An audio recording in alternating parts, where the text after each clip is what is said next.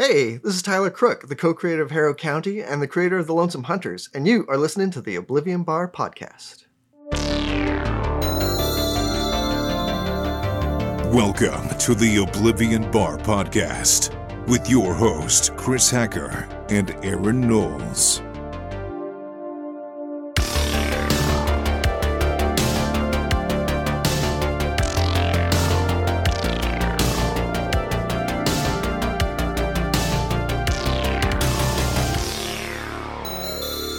Hello, everyone. Welcome to episode 146 of the Oblivion Bar podcast, the official podcast of the Fantasy Shop in St. Charles, Missouri.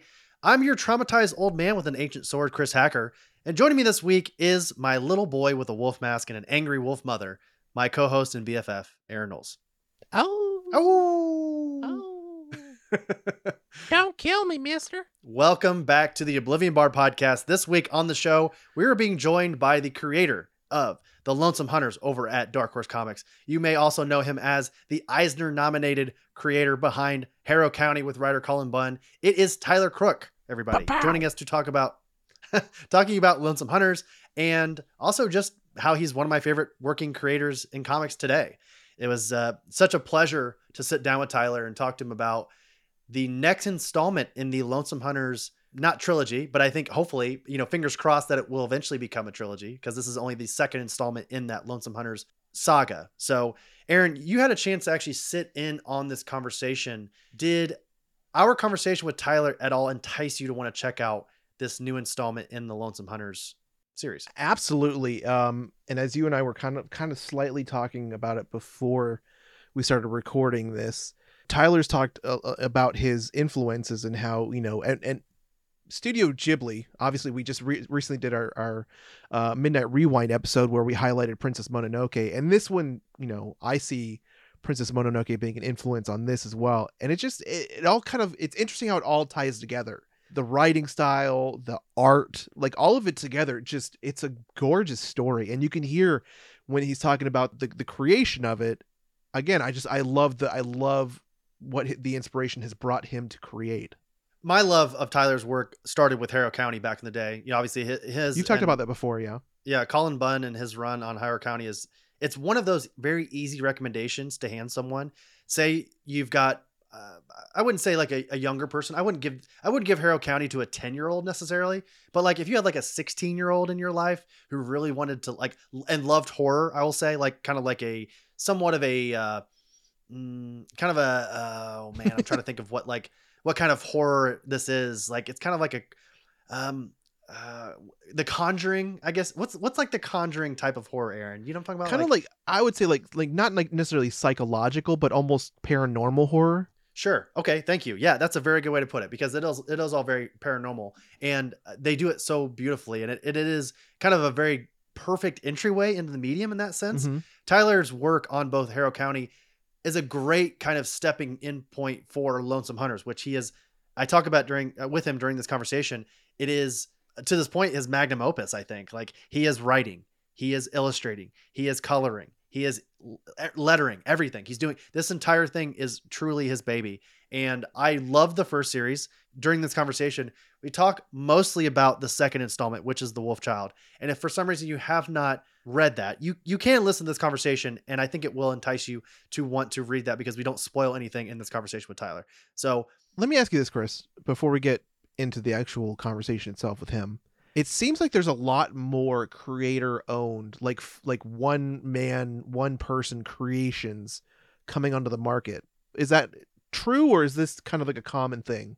Yeah, you're absolutely right. I think what we've been seeing recently is that many more creators have decided that they want to kind of try out their own hand in writing, because I'm not saying that one is necessarily easier, but there's a very specific skill that takes to do one more so than the other. Mm-hmm. Like you couldn't hand, Brian K. Vaughan a pen and say, hey, make a comic, but you could hand Daniel Warren Johnson a laptop and say, write a really good story. And if he has the ability, which we know he does, he'll do it. Right. So you can hand Tom King.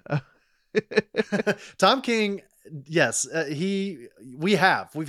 People have handed him a pen and he's made things.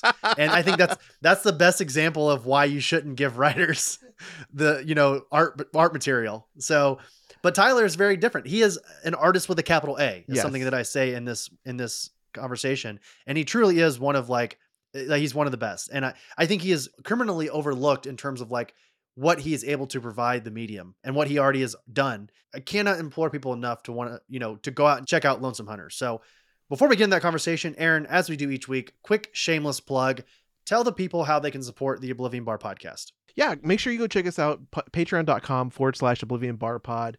Again, for your contribution and support of the show, you have access to The Grid, which is our weekly Patreon exclusive bonus episode. It's basically the Oblivion Bar After Dark. It's, unformatted, it's untemplated. It's just a good time. It's just kind of where we go off the rails and talk about whatever. We giggle, we gaggle, and we Google. And we'll Google from time to time, for sure. Every once in a while. Early access to these episodes, these main episodes you'll get.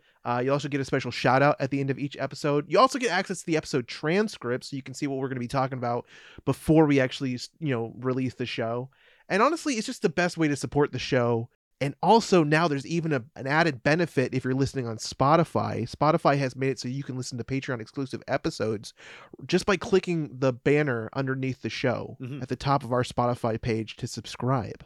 Yeah, patreon.com/Oblivion Bar Pod. Great way to support the show. Enough shameless plugs, Aaron. Let's get into our conversation with Tyler Crook. Hey, everybody. Our sponsor for today's episode is G Fuel, the official energy drink of esports.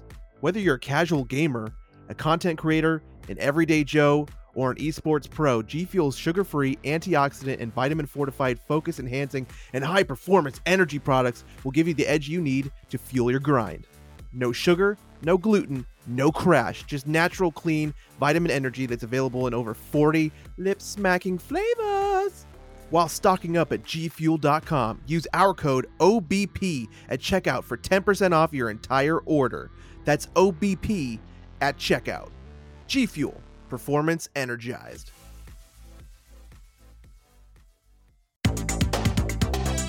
And now, this week's special guest.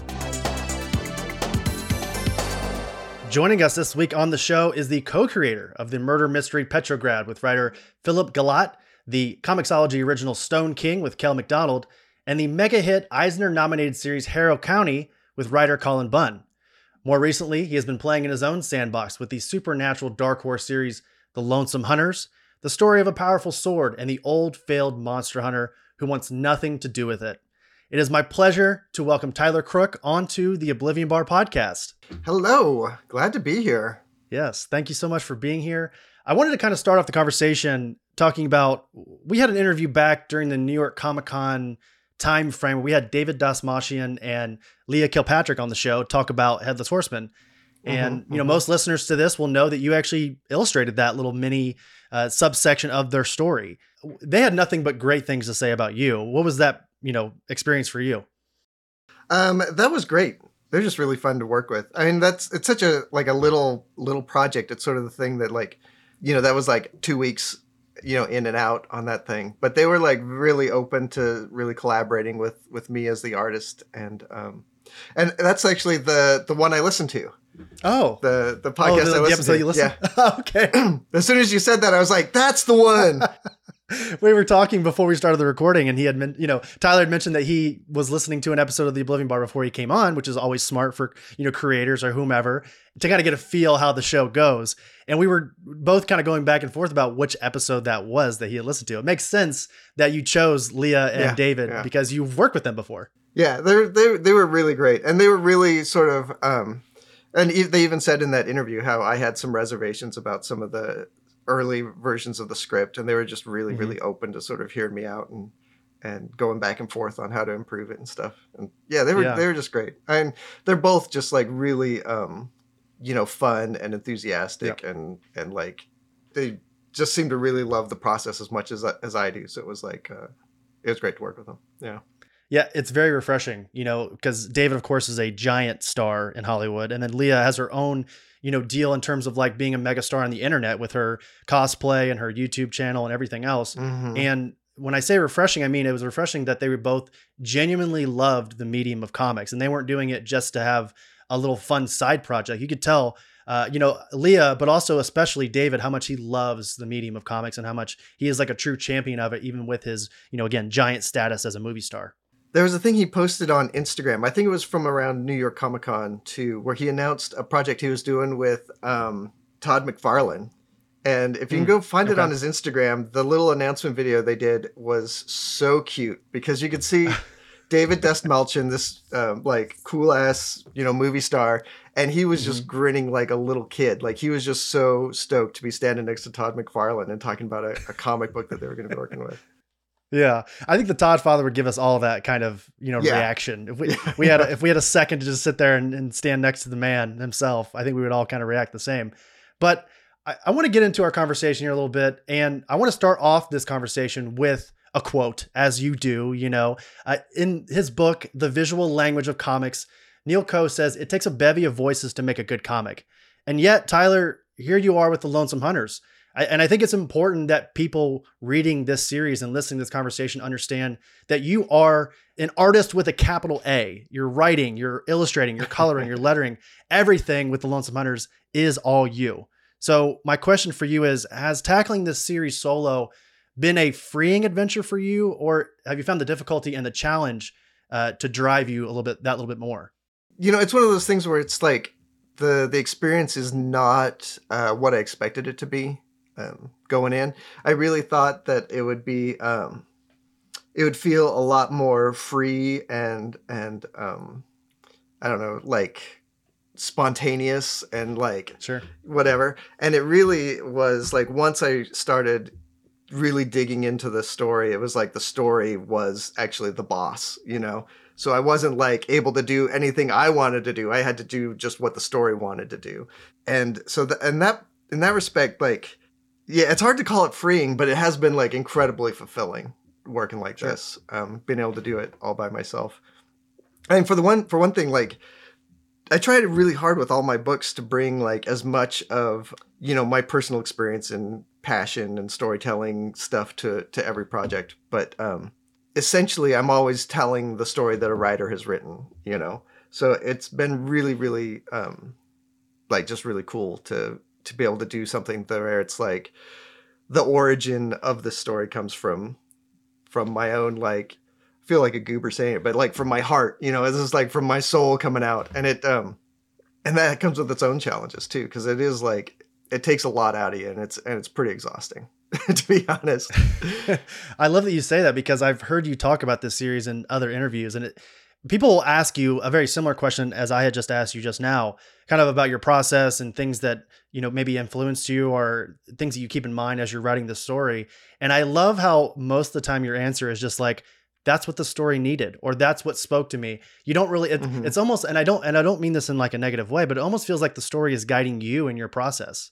Like there's not really any preconceived concept. You are just going where the story takes you. Well, I wouldn't say that there's no preconceived concept, but I would definitely say that it's like I started out with a story, like each of the 2 story arcs so far. It's like I really started out with, aiming my little story arrow at a target. And then, I end up hitting a target, a couple targets over, but it's the right one, that's the one that I had to hit. Well, and kind of along with that, and I'm sure, again, fans of yours will know this, but you use mostly, watercolor, airbrush.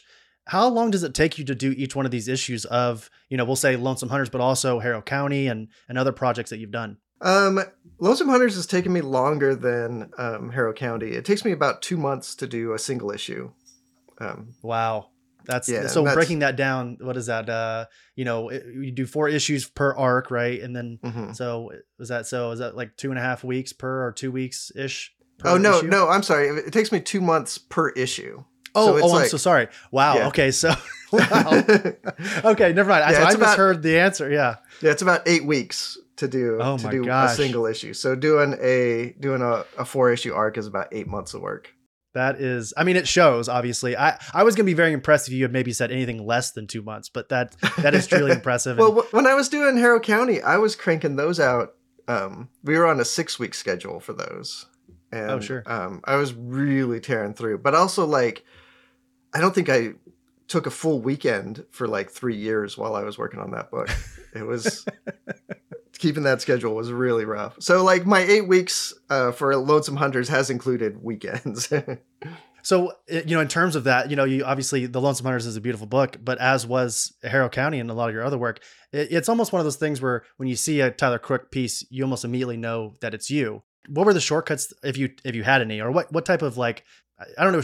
I want to try to find a better word than shortcut, but how did you keep within that 6-week window when you were doing Harrow County?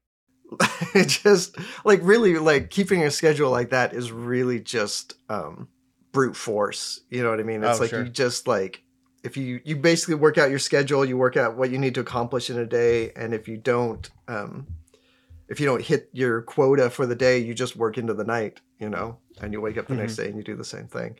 Really, the thing that I've gotten much better at is, I don't have a really good name for it, but just planning days to not accomplish anything. Like whenever I work out my schedule, I give myself a few extra days for when things go off the rails, because it happens all the time where it's just like, I'll be coming to the studio ready to get started, and there'll be an email sitting there that takes me 2 hours to work through. And then once that's done, then there's something else that I have to do. And then, this thing I have to mail out. So I have to go all the way into town to do it. And it's like, it's, those days just come out of nowhere sometimes. And so it's like, you have to plan for them. Otherwise you're doing what I used to do, which is just work every friggin' day. I love that Harrow County has become, in one way, it feels like definitely a poster child for your career thus far, but it's also been like maybe one of your biggest lessons thus far in your career. And, kind of speaking on your career leading up to this point here, now that we're here at the Lonesome Hunters, I would actually love to hear a little bit about your relationship with the medium itself. I've heard you talk about before that you grew up loving comics, but you initially worked in video games. Can you recall the moment you decided to make that switch from video games to comics? There were a lot of those moments. I made that decision a lot while I was working in video games. And the way it usually went down is that, I would have a really rough day making video games. I'd come home and be like, I got to get out of this industry and I got to start working on this thing that I really would have always wanted to try. And, I'd work on making a comic for, maybe 2 weeks. I would work on it on nights and weekends and just sort of lose, after a while you just lose steam on that. And I'd be like, well, making video games is a pretty good job. Like, why would I leave this? But the last time I did it, it was because I had started a company with some friends. Me and some of the guys I worked with at Sony, we had all quit together and started a game company. And we just weren't quite making enough money doing that for me to keep it up. And I had quit and I was doing some contract work. And I was just sort of, I'd really had it, up to here with video games, and was like, it just wasn't working out for me. And I remember like laying in bed one night and not being able to sleep and trying to figure out what I'm going to do. And years ago, when I had done a previous attempt to get into comics, I had gotten in contact with, at the time, he was the editor-in-chief at Oni Press. God damn it. And I do this every time I have an interview, like names just leave. He went on to edit Bob Schreck. Okay. How could I forget Bob Schreck's name? So I just remembered Bob Schreck. Like I was like, I had talked to him and he was like really interested in my work years ago. And I had just never really followed up. And so like, I remember climbing out of bed at 3 a.m. and being like, just going to my computer and Googling Bob Schreck and seeing what he was doing and where he was at, and discovering that he was at DC at the time. And then I actually found an interview with him and listened to it, and then started listening to a bunch more interviews with other creators. This is like the first time I discovered the comics podcast scene, really. So, we know that quite well here. Yeah. And this had to have been 2008, I think. Oh, okay. Yeah. So I just started like listening to all these podcasts, and I was, hearing really for the first time all the stories of like, how did you get into the industry? And that was the first time for me where it was like, oh, actually, this seems like the sort of thing a person can actually do. Like I kind of get it now. And actually going through the whole process of starting a company and having to go out and do try to pitch games to publishers and all that stuff. Like all of that experience, like really I had learned a lot from that, and was sort of at a place where I finally understood how to be like, if I want to do a comic book project, I need to be able to show someone, one, that I have already done it, that I can do it. And then I also need to like not walk into the room and be like, what do you have for me? I need to go into the room and be like, here's what I have for you. And that basically I was just finally set up for it. So, so that was when I made the choice, actually, was that I did, I started writing a story, that, I mean, it'll probably never ever see the light of day, but it was sort of just slice of life stuff. And I put together about 12 pages of that. And I flew to Portland for Stumptown Comics Fest and showed my work to James Lucas Jones, who was the new editor at Oni Press. And he was actually like, I have a script on my desk that might be just perfect for you. And that was Petrograd. So that's of course, sort of how that went down. Yeah.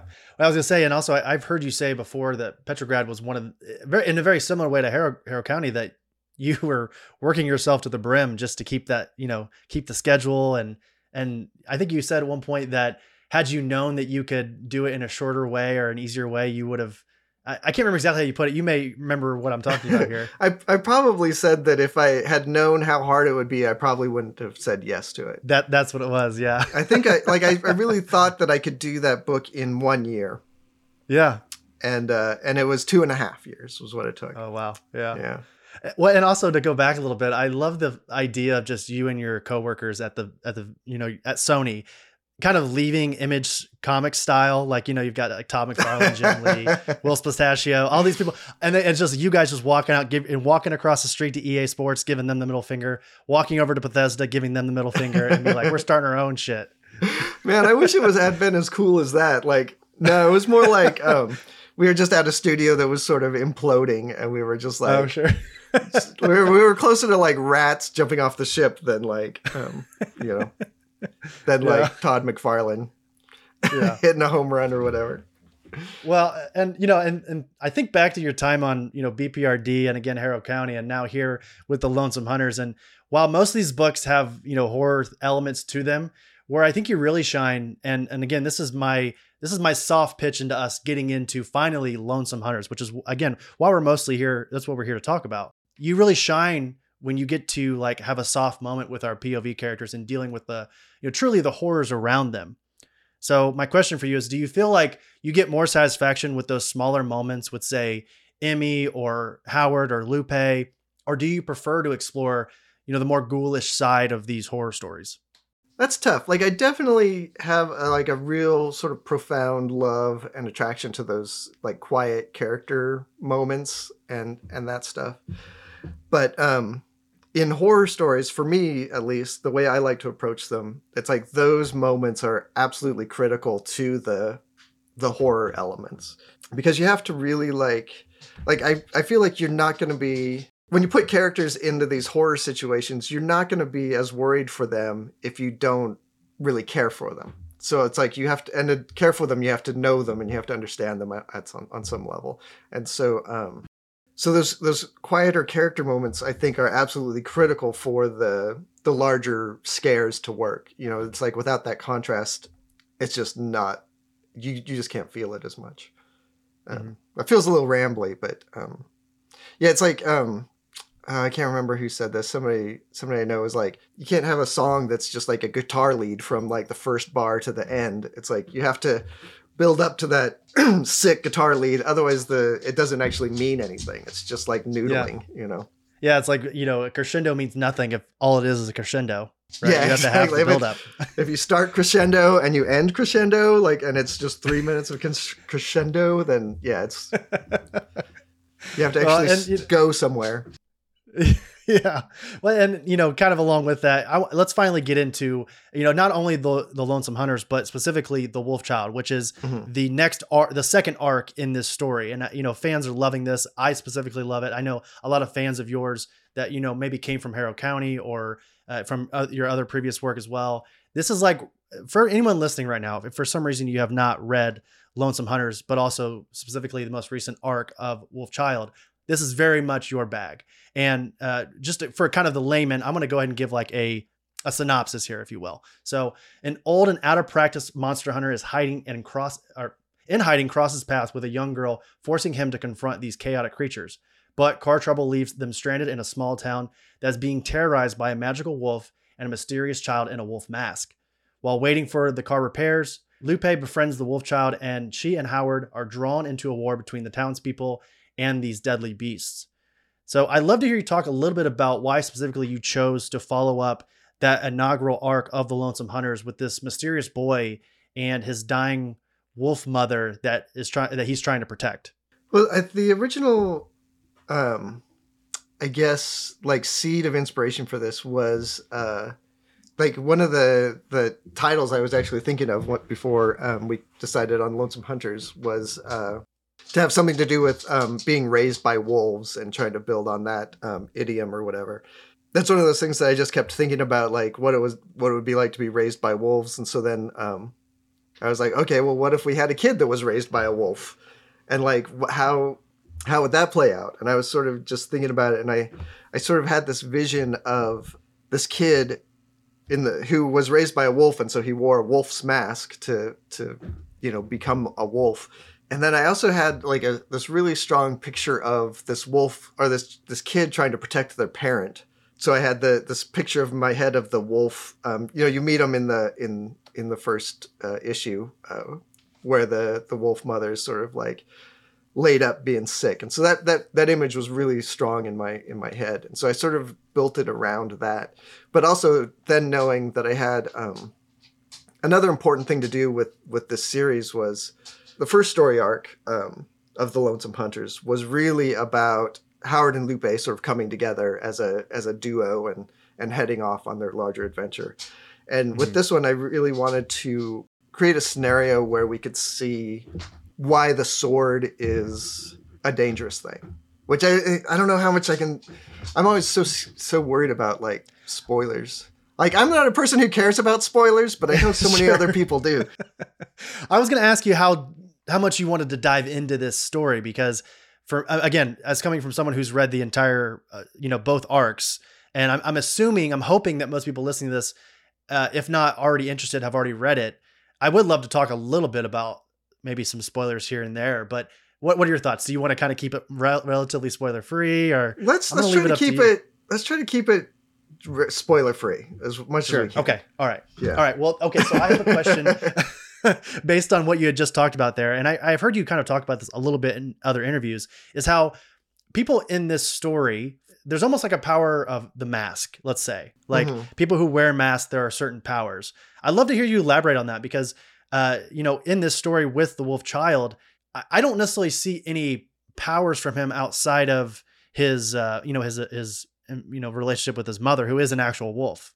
Well, I think that the mask idea is really inspired by a lot of like North American and indigenous religious stuff, where there's a lot of, and it's kind of widespread among different cultures, but there's a lot of, you go to the dance, you put on the mask of the wolf, and then for the purposes of whatever ceremony, you are actually the wolf. As long as you're wearing that mask, you are the thing. And so that was really sort of the inspiration of a lot of the mask magic that happens in this series. Animals putting on masks to become more human, and humans putting on masks to become more animal. And yeah, I mean, and it also works, as a metaphor with just like how the thing you want to be, you put on a mask to become it. Mm-hmm. And then eventually either you become fully that thing, or you're always wearing the mask, or you take off the mask and you go somewhere else. Well, and I love that. So while reading this, and again, hearing you talk about it before, my favorite band of all time is Daft Punk. And I often think about how no one knew who Daft Punk was, or cared really even, until they put on the robot mask. And then they became, and I think the reason for that was because they wanted their music to be about, or they wanted Daft Punk, they wanted to be about the music. They didn't want to be celebrities. They didn't want to be known out in public. And I think that's ultimately why they decided to put the mask on. But in reality, it also gave them an identity that people, I mean, I don't know if you can't see it or not, but I have the masks on my arm. Like, I identify not only to the music, but also to them as artists. And I just love the idea of how, like you had just said, like putting on a mask sometimes gives you a little bit of power that maybe you didn't have without it. Yeah, no, it gives you power and it gives you freedom and it gives you a way to define yourself like with greater intention. You know, when you're walking around just as you're, you know, in your normal day-to-day clothes, you might not actually present, you know, because like, yeah, I guess it's just like an intentional presentation of yourself that is like what's so strong. I mean, who's that guy who wears like the dangle mask and the cowboy hat? Oh, I don't know. I'm not familiar. He's some pop artist, and then MC Doom, is that his name? Yeah, MF Doom. Yeah, he actually passed away not too long ago. Yep, but yeah. And he then has like the mask. Dead Mouse has a mask. There's plenty of folks who, again, they put on the mask and it's almost like they become themselves in a way. Yeah. Insane Clown Posse. Yeah, of course. Yeah. Slipknot. Like, and there's Kiss, so many. You know, like Kiss. Yeah, exactly. Yeah, you remember like when Kiss took off the makeup and it was just like, oh, it's just a bunch of dudes under there. Like that. I don't know. I'm not formulating the correct response to this, but there is there's a certain amount of identity. Again, speaking on Daft Punk, but Kiss is a better example, I think, because Daft Punk's never taken off their masks, at least not in public. But like Kiss, very much, if I remember history correctly, it faltered, like their image faltered when they took off the masks. But when they painted their face again, they were Kiss again. You know, Gene Simmons and the blowing the fire and all of that. You know, I can imagine there are probably some women out there who weren't attracted to them without the paint on too. Like they probably got more women with the paint on than they did without. Yeah. So I love to, we talked about how we're not going to talk a bunch about spoilers, but if I can kind of dance around a spoiler and still ask you a question that I think is very important. There is a moment in issue 4 of The Wolf Child that something happens with Lupe. She, again, I'm being vague here purposely, but she does something. And instead of Howard, who had been throughout the entire issue, say, don't do this, don't do this, don't do this. She does it out of instinct. And yet instead of being like, I told you so, he is very almost immediately forgiving and comforts her right there in that moment. What did that moment and ultimately kind of like that last issue, again, avoiding spoilers, for the Wolf Child arc, what did that personally mean to you? That is really important about Howard to me as a character. And that's that Howard comes from a background and his relationship with the sword comes from a place of really sort of abuse and trauma. And so when he gets, it's so hard to talk about without like just saying what actually happens. Like, but the thing about him is that like he knows like how messed up having the sword is. And so like when he sees someone else learn that for themselves, he empathizes with them incredibly strongly. And, you know, that's the thing about Howard and Lupe. There's a moment that is really important to me from the first story arc. And it's from really early in the first issue, but it's when Howard and Lupe sort of meet in the stairwell and they just look at each other. Yes. And nothing like really happens, but in my mind, at least, what I was trying to get at was like these two can just understand each other. You know, they see themselves in each other. They see their loneliness. They see how much they need someone else, and they just recognize it in each other. And I think that's the thing with Howard and Lupe is that Howard recognizes himself in Lupe and is, you know, so I guess maybe his thing is like when he's like consoling Lupe, he's probably consoling himself at the same time, you know? Yeah. And I love that panel too, that it's a wide, kind of a wider panel and they both just say hi at the same time. And then there's like two panels of them, like a singular front shot of both of them. And it's just silence, almost like they don't know how to react to it. And then of course, Lupe's father, you know, being the monster that he is, kind of forces her upstairs, but you know, her uncle. I think that yes, her uncle. Yes. So, and I think this is a great transition into a quote that has nothing to do with the Lonesome Hunters at all, but I think it fits. And it actually comes from the Vision in Captain America Civil War. And he says, strength incites challenge, challenge incites conflict, and conflict breeds catastrophe. And I feel like we are seeing this exact same situation with Howard and this sword. You know, the moment he pulled out that blade from the box in that first issue, he and Lupe have encountered the Magpie Queen, the Wolf Child, and his mother. We keep getting glimpses of this mysterious man who, again, everyone listening right now, I've read the entire series. I still have no idea who this mysterious man is who claims that the sword is actually his. So Tyler, I'd love to hear you speak a little bit about how Howard, who is clearly very uncomfortable with the blade in his hand, how do you think he plans to face these growing threats? Well, he doesn't. I mean, that's the thing about these characters is that they are like, there's like, Wolverine is the best at what he does and all this stuff. And Howard and Lupe are both the worst possible people to have these problems. They're not set up for it. They don't have any of the answers. They didn't go to ninja school to figure any of this stuff out ahead of time. They're just really just muddling their way through these issues. So like the thing is, like, Howard got this sword and it has, the very first pages of the first issue of the first series, you find out how this sword like really has messed up his life. And he's been like stuck for most of his life just trying to hide the sword. And so, I mean, for him, the solution, like the only way out is through for him. It's like the only way for him to actually get beyond the sword is to pull it out and deal with all of the fallout that comes with it.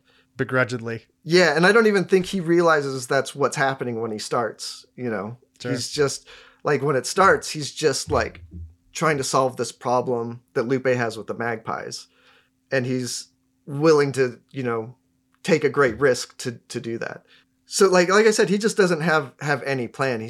They're just really trying to figure it out as they go along. And I think that's, to me, that's like way more interesting than watching, like watching John Wick be the best assassin ever. It's like, I would rather see, Jackie Chan do the thing where he accidentally like falls over and the chair flips over and hits the guy accidentally, yeah, that's way more fun and interesting and creative to me. So that's what the story is. It's really about these two people who don't know what they're doing. And it has a lot of consequences because of that, really. I mean, all they have is each other. And I think that's essentially known from the jump. Almost as soon as you start reading this story, you know that both of these broken people, all they have left in the world is the sword and each other. And I think there's something really beautiful about that. I'd love to hear you kind of expand a little bit about what this relationship is between Lupe and Howard, because Howard, I think in a couple times in the story, he has a chance. He like tells Lupe outright, you need to go away. Like, this is not your deal. You don't have to deal with it. But yet he keeps like leaving openings up for her to join or come back or what have you. Can you explain a little bit about like what that relationship is between them? Well, between them, it's friendship. It's like they, well, it's like, it's partly just like friendship, but it's also the thing where it's like, they're in a situation where they need someone else. And really there is nobody else. So even though it's not always the most logical or like, it's not the thing that like their therapist would say, like, yeah, go do that thing. It's like, it's the choice that they have ahead of them, like that's the best choice that they have in front of them to move forward. So it's like their friendship is like a fun codependency. It's like, yeah. And it's also, it's like when you, when it's, in some ways it's like when you go to a new school and you're like wearing your punk shirt and like, there's only one other kid at the new school who has a punk shirt. So you like end up like being their friend. And it's really just because you both liked the same band, In some ways that's how it is with Howard and Lupe, where it's like, they're both just in the same boat. And so they find that friendship together.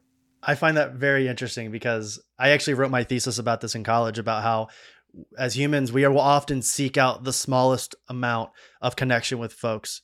Like if I go over to England and I don't know, if I'm just by myself and I see someone sitting at the bar across from me wearing, a Spider-Man shirt, that is the smallest inkling of a bridge that I need to go over and at the very least say, hey, I like your shirt. And that creates a line of communication. And we do that in our everyday lives. If I'm at the grocery store and I see someone wearing a St. Louis Cardinals hat that I'm wearing right now, I'm gonna be like, hey man, Cardinals, man, they didn't do well this year, did they? They were not on top of it like they normally are. We're just often seeking those small connections. And I think Lupe needing Howard in that moment might have saved Howard in a way, like almost a life of irrelevance and kind of solitude. Like it's not fun, but maybe he needed it in a way. Yeah. Yeah. No, and that thing you're describing is something comic book fans, I think in particular, can really understand. And it's like the word I always use for that is fellowship. It's like you, and that's what comic conventions are for. That's what podcasts are for even, it's like, it's to find that fellowship and to, just connect on stuff. And that's the human thing, right? Like we are definitely, social animals, and we have to find that connection. I mean, that's like the real like tragedy of dudes like incels and that stuff, where it's like they've sort of have chosen this philosophy that is antithetical to finding like positive fellowship, and instead they sort of rely on this negative fellowship they find online and stuff. Oh, absolutely. Yeah. And Aaron, my co-host, and I, we often talk about like, why do we love the things that we do? We're big movie fans. We love podcasting. We love comics. We love, video games, all the nerd stuff. And I think at the end of the day, what it really comes down to is connection. Like I go to the movies and I love film because I feel like I'm having a connection with the story. A lot of times a connection with the story is music. You could say the same thing about music. There's a dopamine drop that you get directly into your cerebellum that you just don't get from anything other than like things like that you absolutely love and you connect with. Mm-hmm. And I just love the idea of that. And the connection between Lupe and Howard is known immediately. And I love something that I've heard you say before during other interviews is that you didn't want to mess with the bullshit of them not getting along or them having some kind of stupid issue that would take a 5-minute conversation to get over. You would just immediately have them getting along, needing each other. And I love that. Yeah. I absolutely love that. Well, yeah. And I think the thing that I like about their relationship is that it is like, it's consistent from the jump. Mm-hmm. Neither of them are capricious about it. And neither of them are sort of playing some sort of game with it. It's like they both see that they need each other and they grab onto one another, and that's the end of it. They're not going to let go. Sure. Well, Tyler, I'd love to round out our conversation here with one final question. Again, like I said earlier, The Lonesome Hunters has been a crazy success for both you and Dark Horse. And the trade for the Wolfchild is actually coming out on February 28th. Mm-hmm. So I want to selfishly ask here, and, of course, be honest here. Don't give us hope if there's none. Should fans expect more Hunter stories in 2024 at some point? Probably not in 2024. I am actually writing the third story arc, but we're really... we're in the position where we're waiting to see how the trades do before Dark Horse approves the next story arc. So everyone should definitely buy the Wolfchild when it comes out. And the first story arc is going back to print, and so there should be plenty of those available. But yeah, pre-orders and stuff are hugely helpful. Pre-orders are, I don't think people realize, everyone listening right now, if you go to your LCS every Wednesday and you have like an active pool, pre-orders are truly the determining factor for a lot of this stuff. So if you love a series or, you want to support something, pre-ordering is, unfortunately, I think a lot of times the bar that these companies need in order to green light anything. And, again, if this conversation offers anything, it should be that the Wolfchild and just Lonesome Hunters in general should be something you should be pre-ordering and supporting and loving like we do. Well, thanks. And also, like, I don't know how much the listeners want to hear about like industry stuff, but like with the new, bring it on. I want to hear it. I don't care what they don't want to hear. I want to hear it. With all the new distribution stuff going on, it's been really, really hard to, get the word out about books and really get people excited about them. And it was much easier when there was Diamond distributors and that was it. And you could look in previews and see every book that was coming out and all that stuff. But it's really sort of, we're in this weird moment of the Wild West where I know that there's a lot of really, really good books out there that are having a hard time getting the traction that they need. And when you pre-order a book, I pre-order books all the time. I pre-order records all the time. And if anybody who not into it should know how amazing it is to like have the fun of buying a book and then like 3 months later the book showing up and being like, what's this? And you get that thrill all over again to get to get it for the second time. Yeah. Listeners of the show here will know that I was a hypercritic of previews, but also specifically Diamond for a long time because I worked at a comic shop and there were many a times, I would say there were very rarely times where something didn't come either missing or broken from Diamond.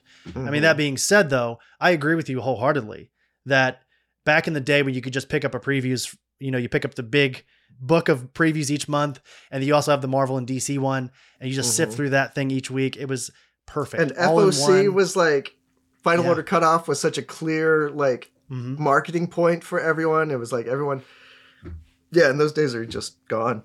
Yeah, it's almost like we're doing the streaming wars, but with comics as well. Like everything is so scattered, and at some point, something at some point is going to come along and recongest everything back together. Hopefully, my fingers crossed, of course. But Tyler, thank you so much for joining me here today on the Oblivion Bar podcast. Oh, it was my pleasure.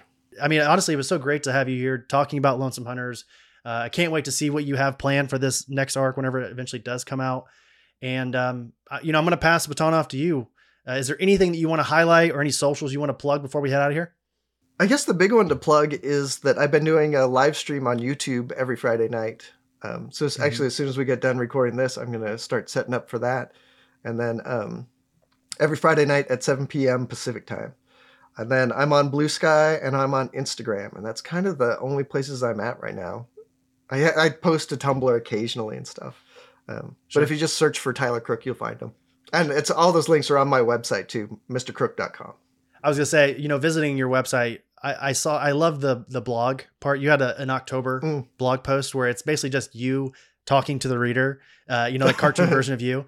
And actually, I didn't realize this again, because previews is all over the place and you never know who's in what, but I didn't know that you did like an anthology story through DC Ghouls Just Want to Have Fun. You did a Renee Montoya questions story, which like if Aaron was here, he would tell you how much I love the question. So that's going to be on my reading list going forward. Oh, nice. That one was really fun. I've wanted to do stuff for DC for forever. And it was great to finally find something. I mean, it's always really hard to schedule stuff if you don't have a big enough lead time. So, but that was like really, really fun.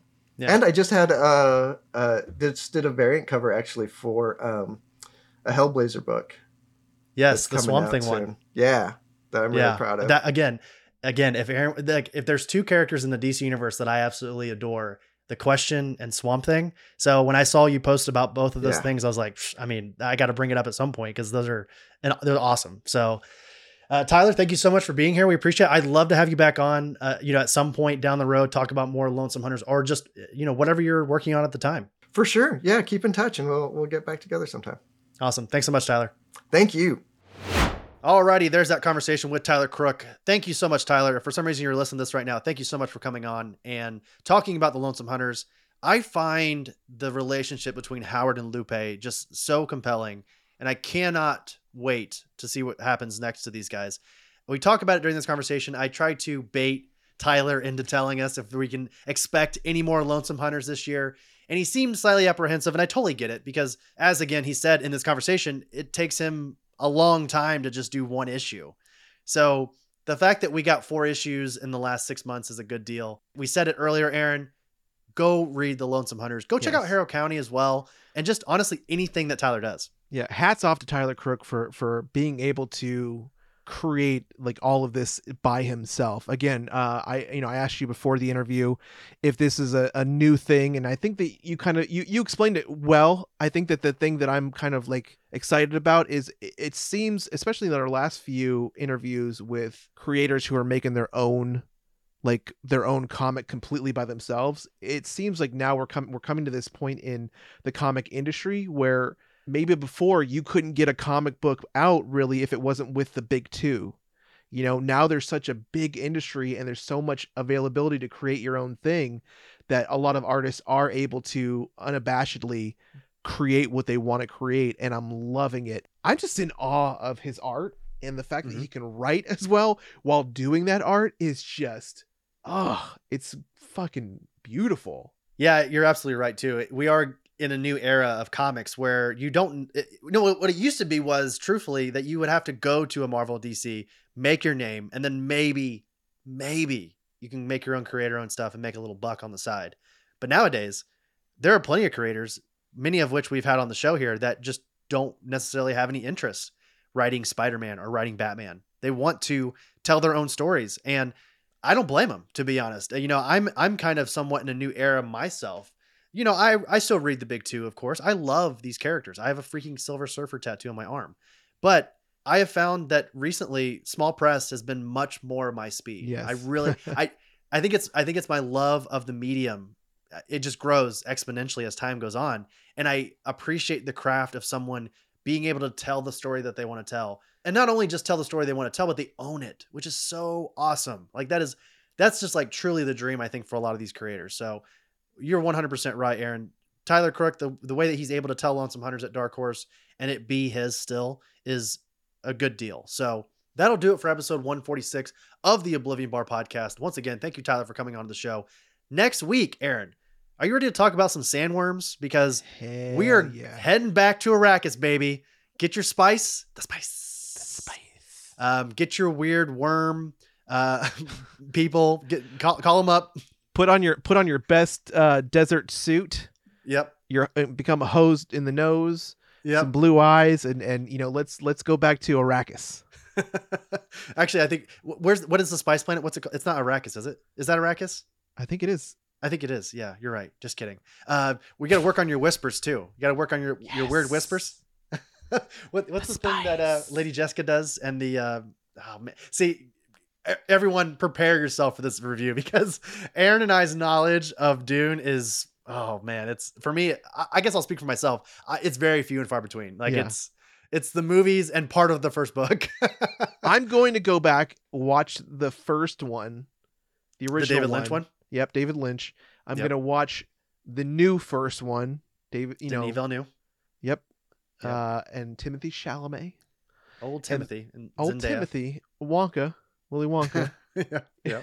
And I'm excited for this movie. I'm not like super excited. I'm not like crazy excited, but I am looking forward to this film, and I know it's gonna be like epic.